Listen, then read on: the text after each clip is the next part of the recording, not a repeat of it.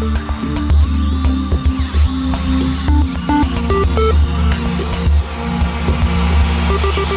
and welcome to the Convex Conversation with me, journalist Helen Fospero. Today's guest spent 20 years as an RAF fast jet pilot, flying aircraft like the Harrier on exercises and frontline duties all over the world. More recently, he was instrumental in bringing the RAF's newest fighter, the F-35 Lightning, into active service. Air Vice-Marshal Harv Smyth has recently taken on a brand new role. He's the first ever head of the UK's Space Directorate, leading and forming space domain strategy, policy and capability for the UK military. Today, I'm at Convex in the City to find out exactly what being the MOD's Director Space UK means and to explore the challenges which are sure to lie ahead. Air Vice-Marshal, it's great to see you today. Thank you for making time for us. How the devil are you? I'm very good, Helen. Thank you very much for the opportunity to come. It's brilliant, and it's not often in my working day that I get to just carve a little bit of time out to talk about me. Aww. And most people will tell you there's a standing joke in the Royal Air Force, which you probably aren't aware of, but it goes something like, how do you know there's a Harrier pilot in the room? Don't worry, they'll quickly tell you. So it's not often I get a chance to sit and talk about doing that type of stuff. So that would be quite nice. Looking forward to it. And thanks again for having me. It's a pleasure. And being a man from Northern Ireland, I'm just sorry that we haven't popped half a Guinness in front of you for your tales. Yeah, a half. Yeah, that was schoolgirl era, wasn't it?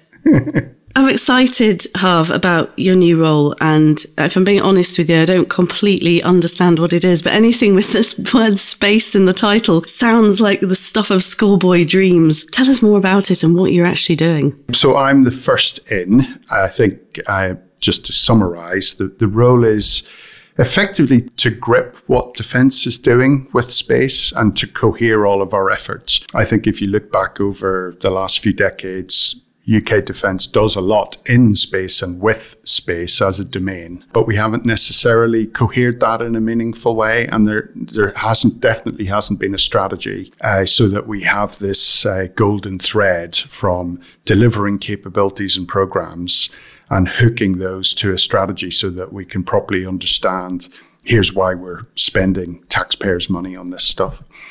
So I guess about 2 years ago, Ministry of Defence decided that it needed a director to come in and to act as what we've been calling the belly button for defence space.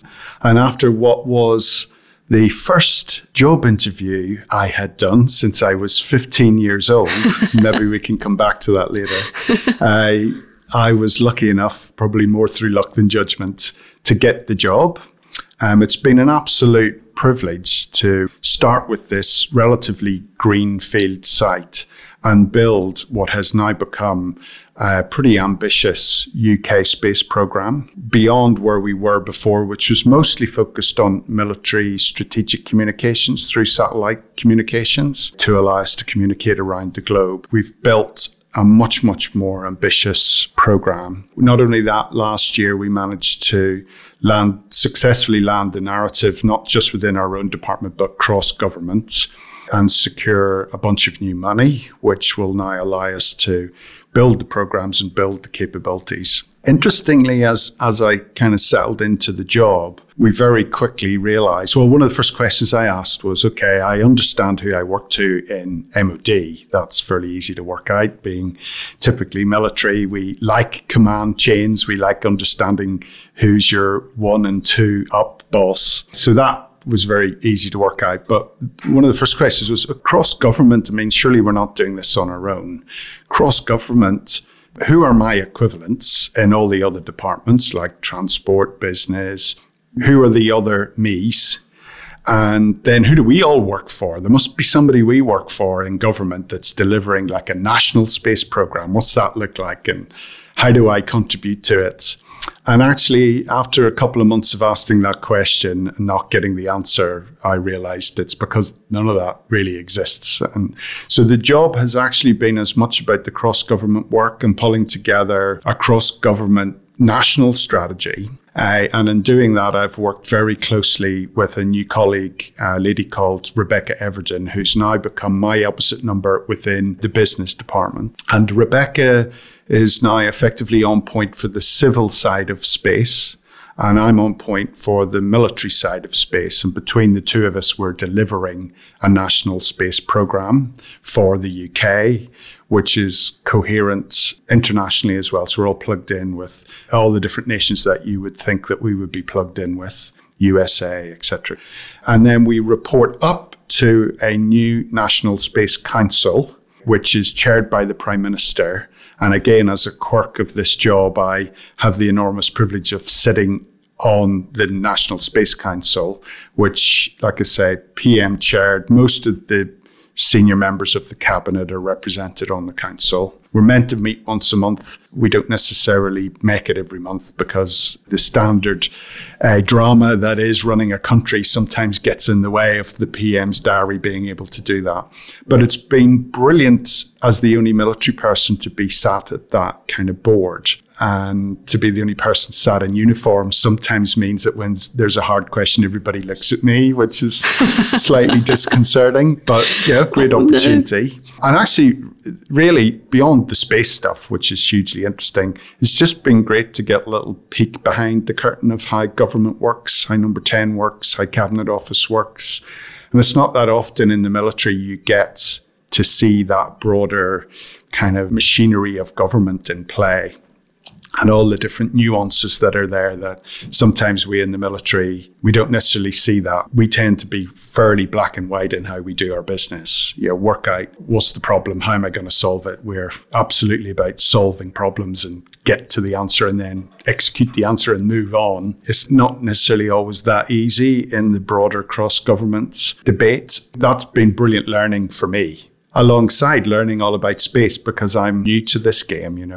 I've only been doing it for a couple of years, and a couple of decades worth of being a fighter pilot hasn't necessarily taught me everything I should know to become in and be UK's first director space. So it's been a fairly vertical learning curve, but that in itself's been invigorating. I think one thing that now you've made me feel not embarrassed to ask, and I did feel slightly embarrassed to ask, when we say space, what are we talking about? What altitude, perhaps above the Earth's surface? That's a brilliant question. I think the accepted norm is this idea of what's called the Kármán line, which is roughly about 100 kilometres up. Translate that into in the order of 63 miles. So anything that's 63 miles or above, then you're technically in space. So there was quite a lot of discussion around when Sir Richard Branson flew on his first trip. They got to 50 odd miles.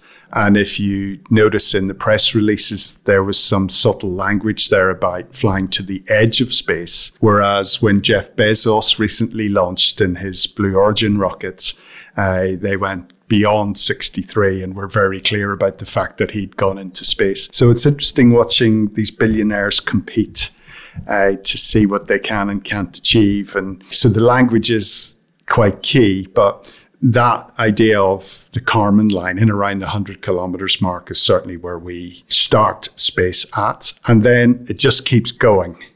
There's kind of two things about space. One is about looking from Earth into space and understanding what's going on out there. And I've had some brilliant conversations with people like Professor Brian Cox, this generation's Sir Patrick Moore, and is all about black holes and trying to explain, can you do time travel and all of this stuff that makes my tiny brain hurt. But interestingly, Brian, I think is a co-patron of the John Egging Trust with me. So he and I have done a couple of things on space. And it's interesting because his focus tends to be standing on Earth, looking out into space, whereas my focus tends to be getting into space and then looking back at Earth. So they're two subtly different approaches, but they're complementary. And you need to kind of understand both to really properly use the space domain in the best way. But at the moment, our big focus from UK is what's called low Earth orbit. So low Earth orbit is where the International Space Station flies, about 600 kilometres up. So when you think about it, it's actually pretty close to Earth. If you're stood at Land's End, it's further to get to the other end of the UK than it is to get to the space station. Gosh, that's an interesting way of putting it. So it is pretty close, yeah. So, space station flies about 600 kilometers up. Most of the little satellites that are flying around in low Earth orbit are between 500 and 1,000 kilometers above the Earth. They travel around the Earth once in about 90 minutes. They're traveling at about 5 miles per second. So they're traveling pretty damn quick. And the physics, once you kind of get up into microgravity, the physics of how things work, how they operate, how to maneuver them around, they're just completely different. You can't take years of flying a fast jet and apply that thinking or that learning to space. It's remarkably different because you're relying on the Earth's gravity to do a lot of the work for you. And that sometimes is 180 degrees out from where your brain might think. If you want to go lower, you might actually speed your satellite up so that it goes faster, which means it gets more gravitational pull, which means it gets pulled closer to the Earth. So it's all a little bit backwards. So low Earth orbit's a real big focus for us in the UK because it's easy to access, it's relatively cheap to get there.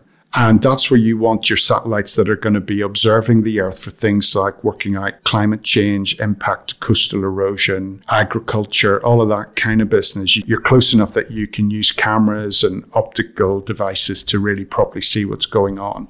And obviously from a military perspective, there's that other kind of military edge of using it for surveillance to be able to track bad guys and do all that kind of military business that we do. It said in the job description, space is fundamental to the delivery of military capability and to the functioning of wider society. That's what I was going to ask you to expound on and help us understand why, which I'm sure you prepped yourself well for your first interview since you were 15.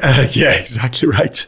Actually, at my interview to get this job, I didn't get one question about space. Did you not? What did they ask you about? It was all about leadership. It was all about standing up new teams, working with challenging partners, examples of where I've collaborated in the past with maybe quite a disparate and eclectic bunch of leaders to try to bring them all onto the same song sheet. And just through my career, I had lots of opportunity to be in those type of circumstances. So that's what kind of got me through to win the job. It wasn't the fact that I was a space expert, far from it. In fact, I started my interview by saying two things. This is the first interview I've done since I was 15. Go easy. And secondly, I don't know anything about space. So let's start from there and we'll work forward with the interview. And actually, they didn't ask me a single question about it. I would presume, that being a fast jet pilot, with the experience that you've got behind you in the military, they probably presume that any subject you can actually get your head around. And actually, the important thing, as you say, is leadership, isn't it? And leading a team and leading a new team. Yeah. So what's interesting, when you join the Royal Air Force, and maybe we'll come back to this because I kind of fell into it almost by mistake. Most people, you say, why did you want to be a fighter pilot? And they'll tell you when they were 5, they saw the Red Arrows display, or somebody forced them to watch Top Gun, or there'll be some story. It wasn't that at all for me, but maybe we can come back to that later. But I think when you join, certainly to be a fighter pilot, you spend the first 10 years of your life in the service living in the cockpit of an airplane. I mean, you're becoming one with your machine and being an expert at that. You don't really realize it, but just with the jobs that we do and how you kind of lead other airplanes and some of the predicaments you find yourself in, it is honing all of your leadership skills. And importantly, it's honing your ability to do a really quick risk analysis. And that risk tends to be, if I don't get this right, I'm probably going to kill myself. So you get really pretty damn good at doing risk analysis quickly on the fly, as it were. And you get really good at making decisions and not dithering, because when you're traveling around at 7 or 8 miles a minute, 100 feet from the Earth, doing some sort of low-level mission, you don't necessarily have time to dither. So you've got to make a decision, get after it, and then be able to analyze that as you go along. And if it wasn't quite right, be able to do the test and adjust on the fly. So those skills, when you're a pilot on the squadrons and you're off doing your thing, you don't really realize that you're honing all of those skills. And it's only then in later career when you come into staff appointments or leading big programs or some of the stuff that I've done in later career, like this job, that all those skills really come to the fore. And sometimes it's actually catches me a bit by surprise when I meet other people who've been in defence or civil service or other roles, but they haven't necessarily had all those experience of, flying jets to aircraft carriers or being shot at in an airplane over certain parts of the world where you've got to be pretty quick at making decisions on what your next action is going to be. Sometimes it frustrates me when I meet people that they kind of make a profession out of dithering around decision making. It is a great boot camp for becoming a good risk analyzer, someone who can manage risk, not necessarily risk take, but manage risk, and someone who can make decisions and test and adjust as they go forward. And I think that has really helped in later career, particularly where I've had some really quite tricky and difficult problems to solve with some quite eclectic teams, a mix of quite eclectic people in a team. There's tons of examples of that, but I don't know how we ended up in this rabbit hole. You asked me a different question and I've done the Northern Irish thing of taking you off. No, you haven't. There's so much I want to ask, but just if we finish off on space, you are in uncharted waters because this is a newly created job. So I would imagine that comes with great excitement that it's new and that you can forge ahead with your team in your kind of way. But what are the biggest challenges do you think that you're going to face with this job? I think, without wanting to be overly down on it, the biggest challenge with all of these programs is, will the resource match the ambition? So, I can tell you categorically at the National Space Council, thankfully, we have a chairman there in the form of our current Prime Minister whose ambition for space is huge, and he sees all the positive stuff that could come from it. Everything from the STEM outreach to kids. It's an exciting topic, which is great for national prestige and UK, global Britain standing on its own feet with its own space program, launching rockets from UK, launching satellites from UK soil. And we're doing all of that. And next year, you'll see our first space launches out of UK happen. And that will be a big deal. And it's a real tangible example of how we've stepped forwards in a more meaningful way with our approach to space. That side of it, the ambition, I think we're there. The challenge will be getting the resource in the right place when, I'm not naive enough to think that I'm going to get gazillions amount of money to do all of this. And space ain't cheap. It costs money to get stuff to space. It costs money to build things to go into space. Space is a very, very unrelenting environment, can go from the extremes of heat to the extremes of cold in not very much time. Solar radiation can be particularly challenging on equipment, particularly sensitive equipment, electronic equipment.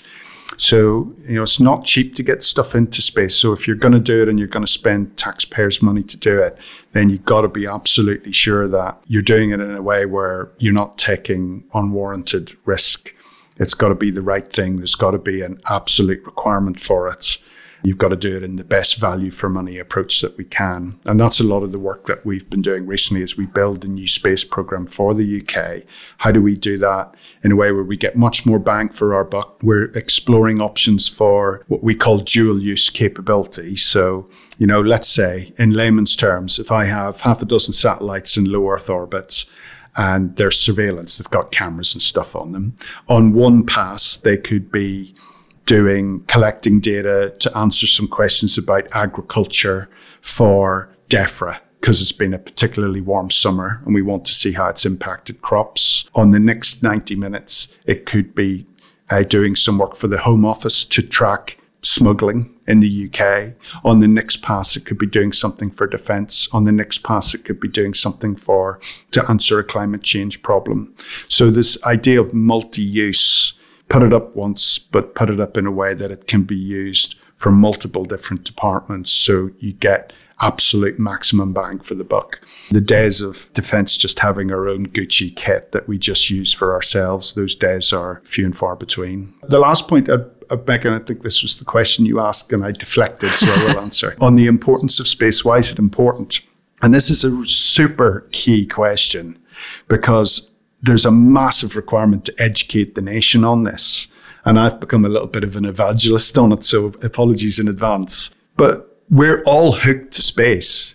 If you want to get money out of the hole in the wall, that machine's hooked to space. The position, navigation, timing signals coming from GPS, particularly those timing signals, they underpin every financial transaction in this country, unless you're going to deal in cold hard cash.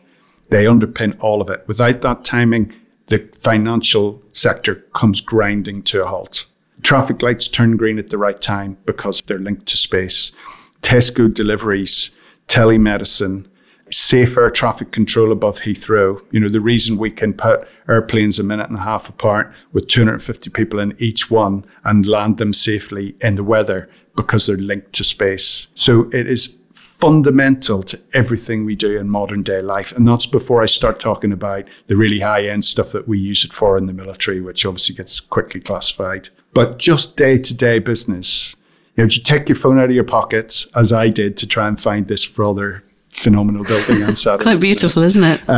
It's brilliant, yeah. Wish I worked here. MOD's nice, but it's not as nice as this. But I'm not quite sure I know where I am here. And you pull your phone out and then 30 seconds later, I'm stood at the front door. And that's because that phone's linked to space. Most people now wearing smartwatches that'll tell them how many steps they've done today or where they went or how well they slept, linked to space. So it absolutely underpins everything we do in modern life. And just to be kind of serious for a moment, all the nations that may wish to gain advantage on us, get up to nefarious activity or achieve advantage in whatever market, it's not lost on them that in Western modern digital society, we are so fundamentally reliant on space. So tinkering around the edges of space could create mayhem in this country. So those timing signals that I talked about, they are to nanoseconds of accuracy. If you introduce a 1 second error into the timing, that manifests itself in a 938 million foot error in navigation. Oh my goodness. So what would that mean to shipping trying to navigate the channel? What would that mean to huge airliners trying to be safe above Heathrow? It's that fundamental reliance and the fact that there are those out there in the world, whether we like it or not, may be minded to tinker with that. So from a defense perspective, my kind of real role is to make sure we understand that and to put in place policies, plans, and capabilities that allow us to understand it and to protect and defend against it. No different than in my last job when I ran effectively the combat arm of the Royal Air Force.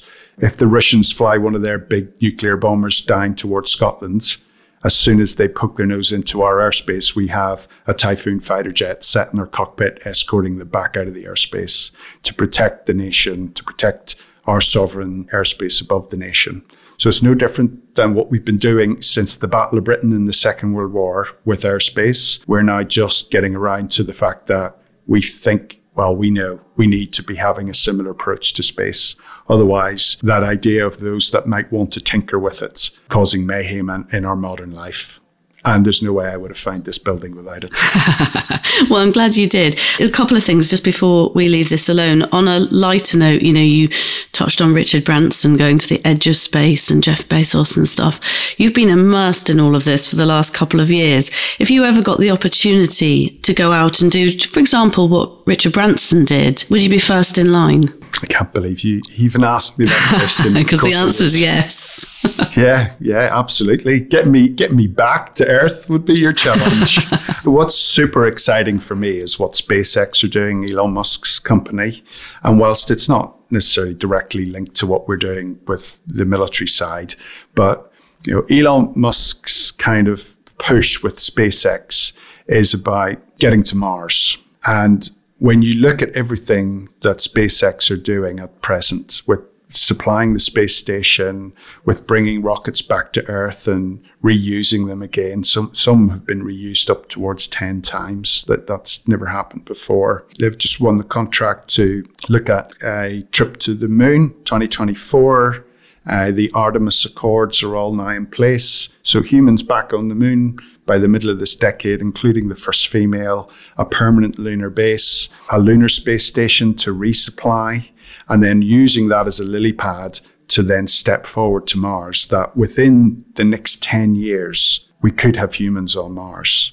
This next 10 years to me is every bit as exciting, important, dramatic, all of those words, as the 10 years that preceded Neil Armstrong stepping out onto the moon. And I really do believe that. I think within our time in the next 10, 20 years, we'll see this dramatic change in space where not only is it becoming cheaper to access it, but we're also developing the technology that we can go further and do more with it. What's that going to be like when we have a permanent human presence on the moon? Within the next 10 years, will there be a headline where the first human baby was born on the moon? And then you get into all these questions of, well, is that still a human baby? Because it wasn't born on Earth. What do we do about that? What's that look like? So, it just really starts to stretch your thinking on what's this all mean? Because we've not done this before. It's proper human exploration. I don't have answers to any of this, by the way.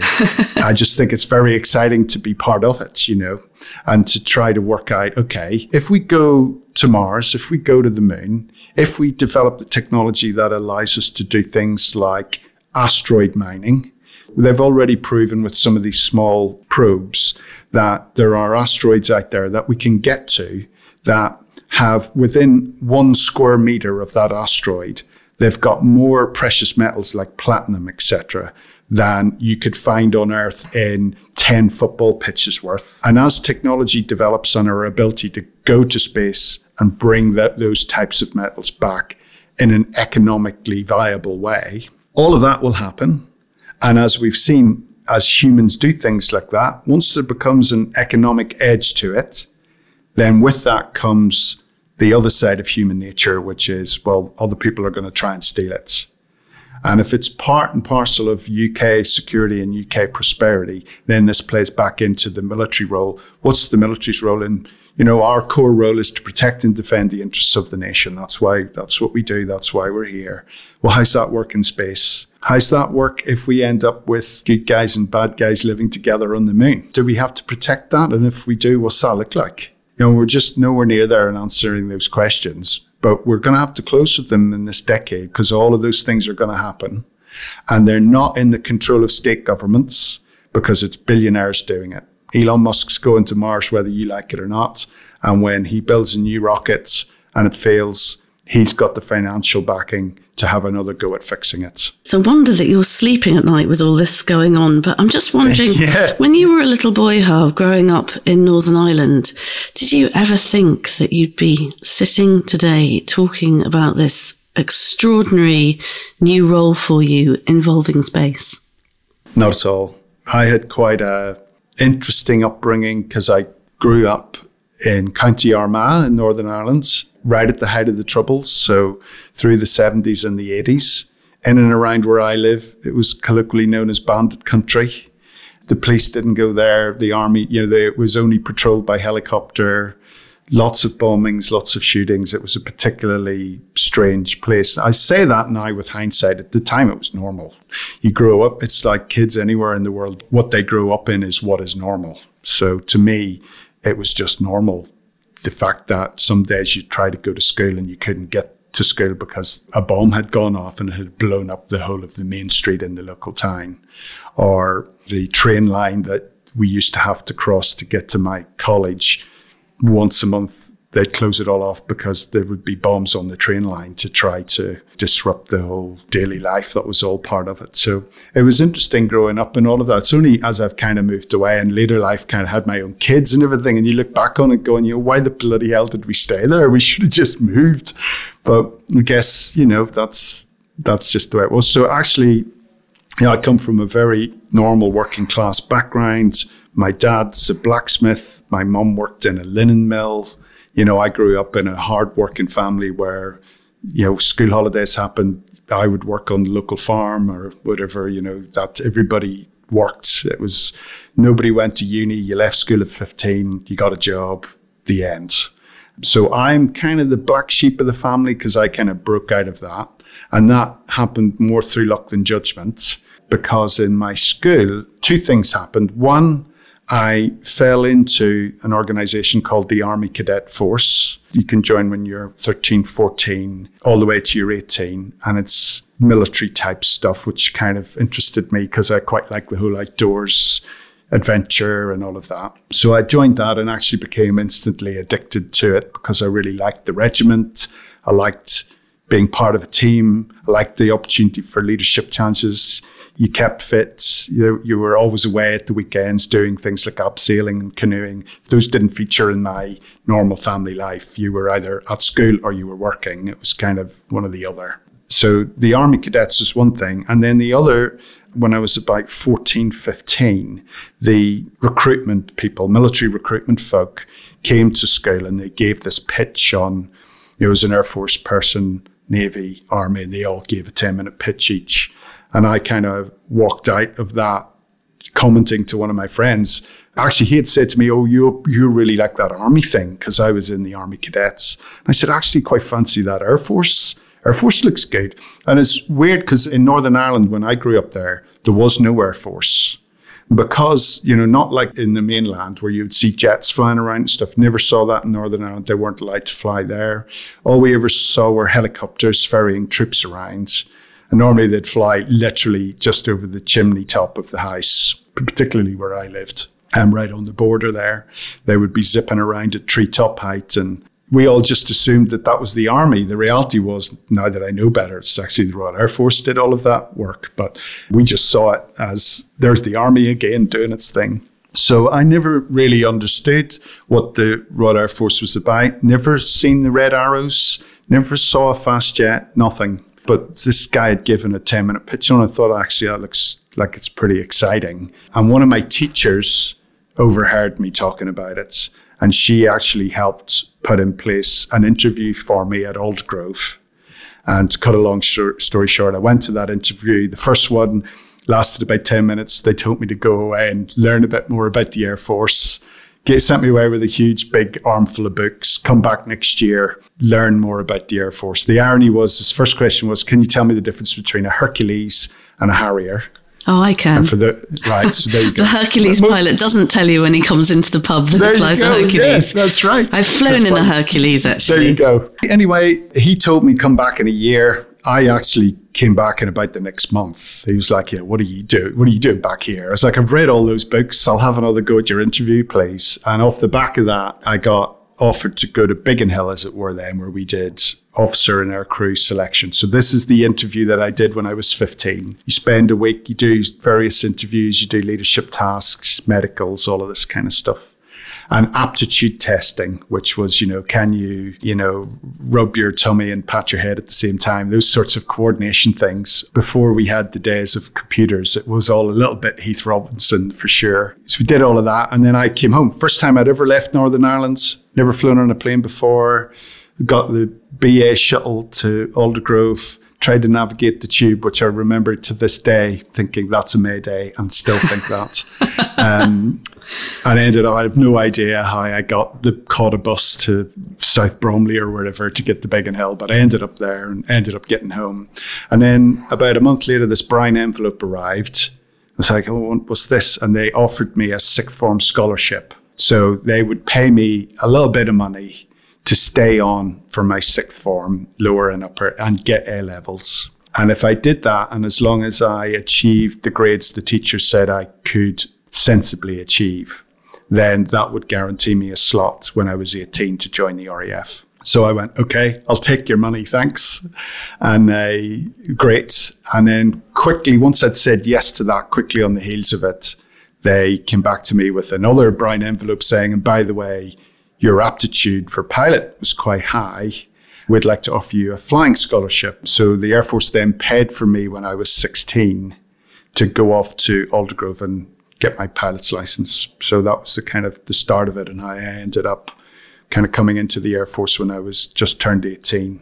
And did you fall in love, Harv, with flying straight away? I loved it, yeah. I loved it. Absolutely loved it.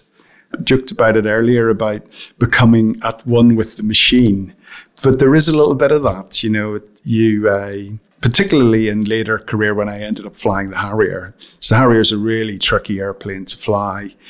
It's very unforgiving. If you get it wrong, it can really bite you. It has killed a lot of people. It's caused a lot of people to have to eject, me being one of them. Oh, really? Did you eject? Yeah, I did, yeah. We had Patty on our podcast. He ejected as well in Afghanistan. Yeah. Where did you eject? I ejected in Germany. I was just coming into land. I had a big major bird strike. Big bird of prey went down the engine. Engine catastrophically destroyed itself. Jet stopped flying. I ejected just before I hit the ground. So I was very lucky. Martin Baker, I always take the opportunity to say thank you to Martin Baker. They make very good ejection seats. They originated with James Martin in Northern Ireland, and I'm very proud of that. Because you ejected quite low, were you okay? You know, I know you can get quite badly injured, can't you? I lost just shy of an inch in height. Did you? So I went from 6'3" to 6'2", which was very disconcerting. Yeah, because it compresses all of your spine and all those, the cartilage and everything between all your bones all gets squished in this kind of pretty dramatic joyride that you have on this rocket seat. I only got one swing in the parachute before I hit the ground, so I was really low. Very, very lucky, actually. If it had been a tenth of a second later, I wouldn't have survived it, so I was very lucky. But I walked away from it with bar later life back problems, which I still have to manage today. I walked away without kind of dramatically breaking anything. But, you know, people think it's a parachute like you'd see a parachutist. The parachutes are much smaller than that. They're there, as people have always told me, these parachutes are here to save your life, not your bones. So it's not a sports parachute where you do this lovely little deft flare and you land gracefully on the earth. It's the equivalent, as I'm told, to jump wearing all your kit and jumping off the roof of a double-decker bus onto the pavement. That's what it's like. So you hit the ground in what we refer to as a clatter of bits.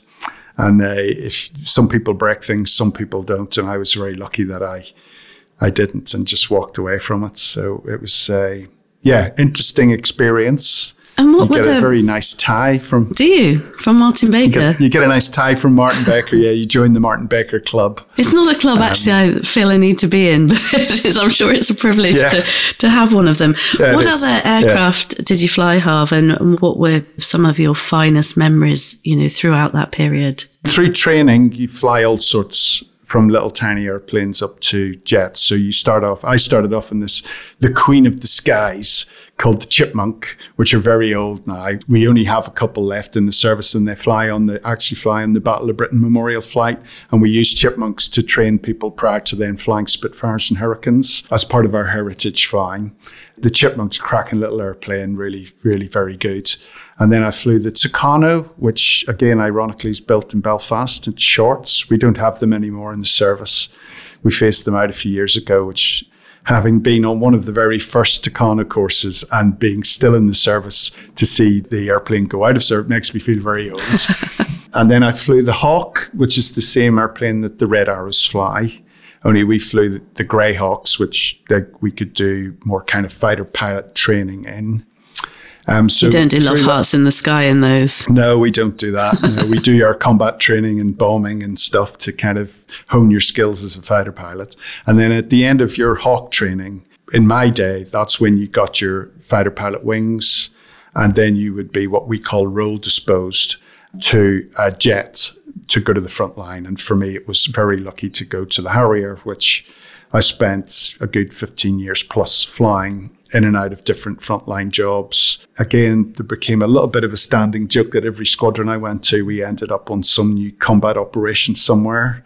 So people were dreading me being posted to the squadron. But we went from all through Bosnia in the 90s, the Kosovo War, back end of the 90s, into Iraq and Afghanistan, and then multiple tours in Afghanistan and the likes. I kind of cut my teeth flying Harrier. I was the Harrier display pilot for a while, which is always good to be. You do that little bye to the crowd. Yeah. Always good to have your wife stood in crowd centre and give a little bye to her. Not that people knew that that's what I was doing. Essential, I would have thought. Yeah, exactly. That was good.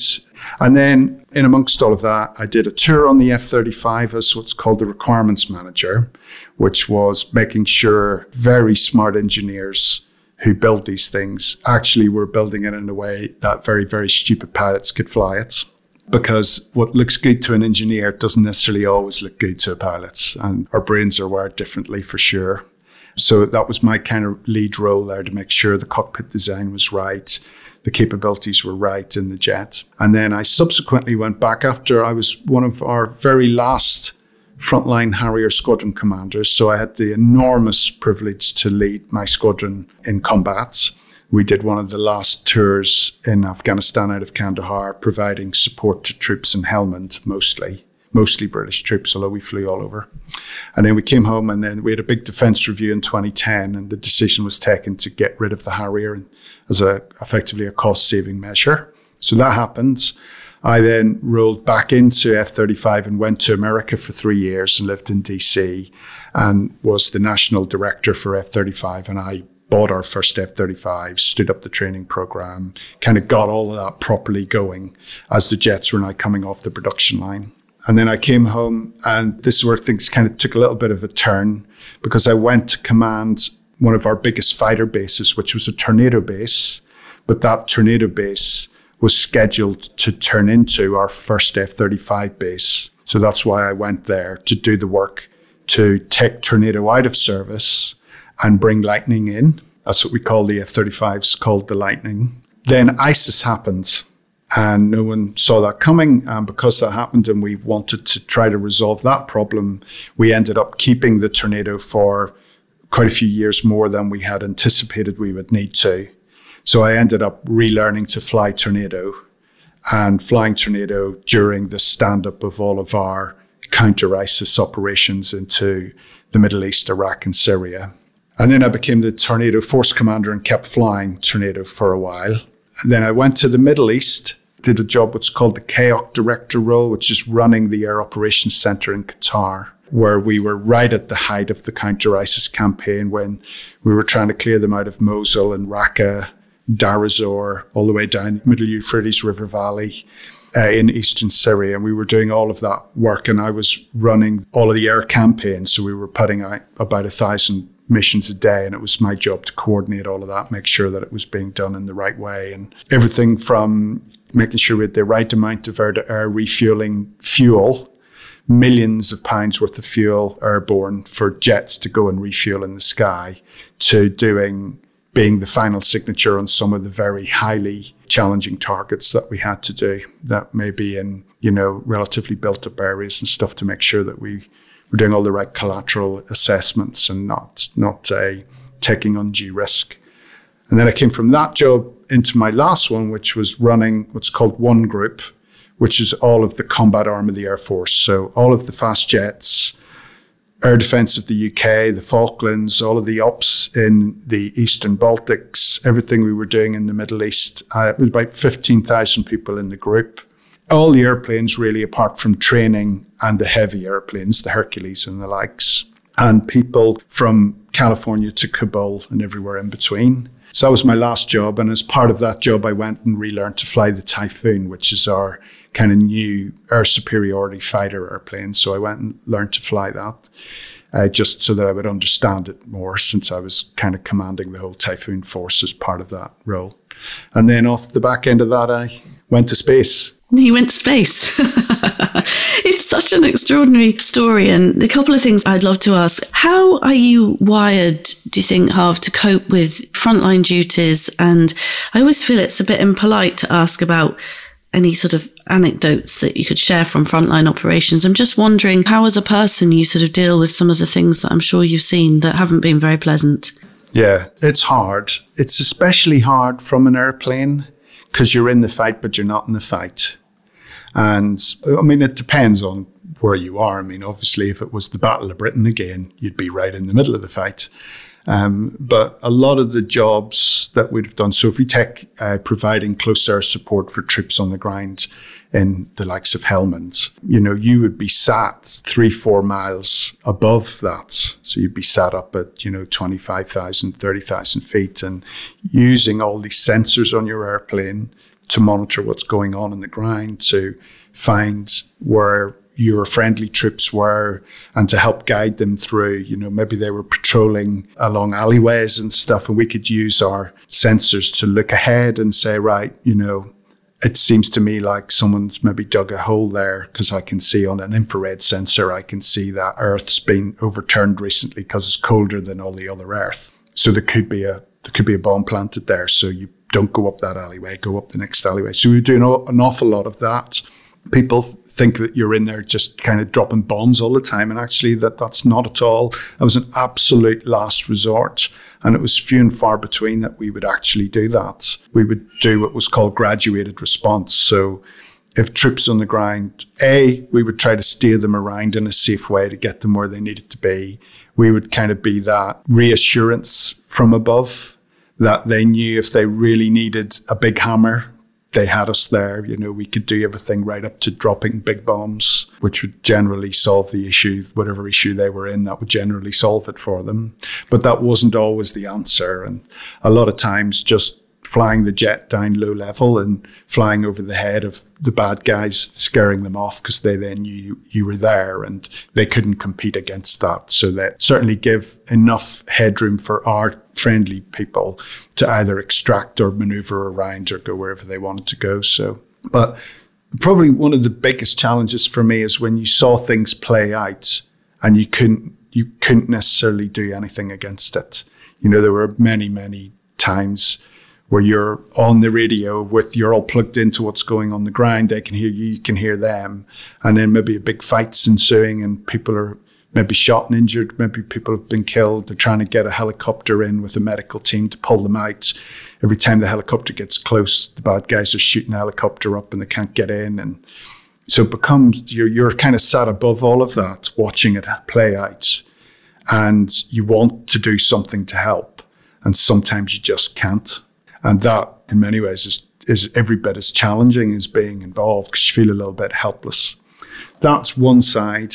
And you're right, there's a lot of our people get exposed, troops on the ground, to those that fly things in the air. They get exposed to a lot of things in war that your normal person working in a lovely building like this shouldn't have to ever see or be exposed to. And, it's interesting because yesterday I did this. I was asked to take a photograph with the poppy on my uniform. We're doing this campaign for the British Legion this year on the poppy appeal.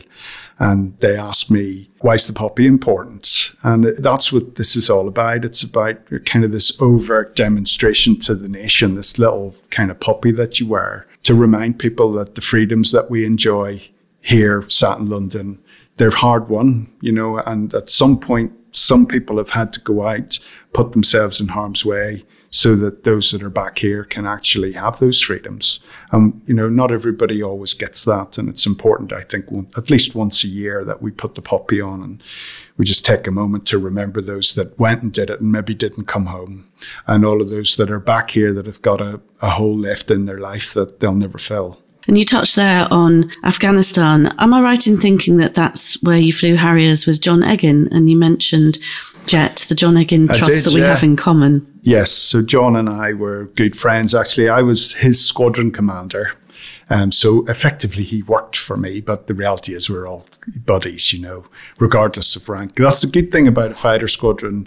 There is this, yes, there's a rank thing. There's a squadron commander and there's people in various roles of leadership. But the reality is when you strap into an airplane, we're all in this together and it's a one team, one fight affair. And we're all very, very good friends because the enormous amount of trust that you're putting in these people, even when you're flying with them and they're flying on your wingtip in weather at night, close formation flying to get somewhere, you're trusting that they're going to do a good job of that and not crash into you both, So, John was a good friend of mine and it was incredibly sad when he died in his airplane accident. When the whole tragedy happened, 10 years ago this year, and John sadly died, when Emmett said, right, well, I'm going to kind of change tack here. I'm going to stand up this charity and we're going to focus it on John's memory. And it's going to be about helping teenagers that just need a bit of help to stay on the right path. They're maybe just on the cusp or have just fallen off of the right path.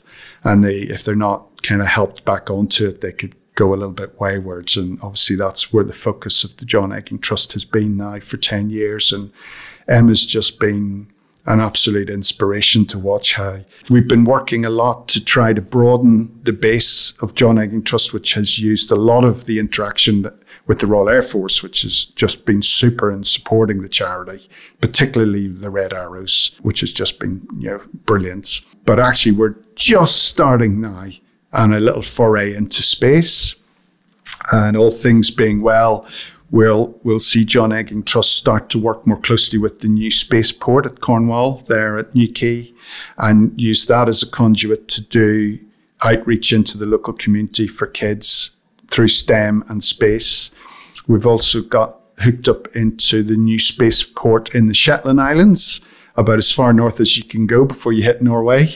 And that's a particularly interesting part of the world because it's very rugged and there's not much goes on up there apart from us. But I visited recently. It's just brilliant. You go. It's called the Island of Unst, and you go to visit. It's lots of sheep, lots of Shetland ponies, rather, as you would expect. Little Shetland ponies cutting around the place.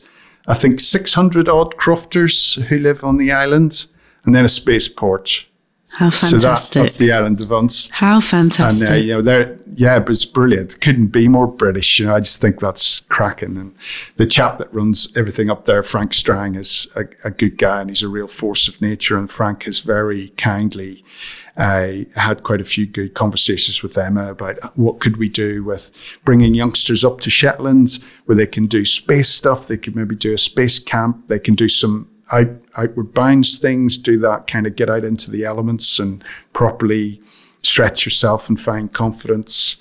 So I'm a pretty big fan of the John Egging Trust, and I think this next decade is going to be You've got Brian Cox as well involved, which will also help that go along. So just before we end, because I'm aware I could just have another half Guinness and continue chatting, and I hope we will get to do that in real life. But before we started to record, we were joshing and chatting about the fact that recently you'd had to put some thought into if you had a dinner party and you could choose 3 guests, with us or deceased. Who would you choose? And I am curious, having had our conversation, who you'd like to have dinner with.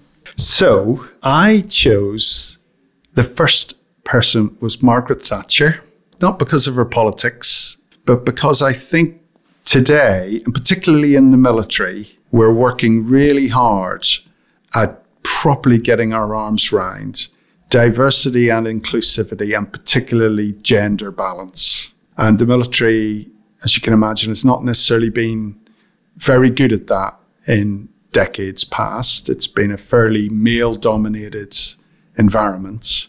So there's a lot of us that are trying really hard. And, as the father of 2 brilliant daughters, I would like to hope that wherever they go or whatever they do in the world, they'll at least be given the chance to be their best selves, and that they wouldn't in any way be prejudiced against just because they're females. So I'm a big advocate of this work that we're doing and have been quite vocal about it. I think we could do even more, and we could do it quicker.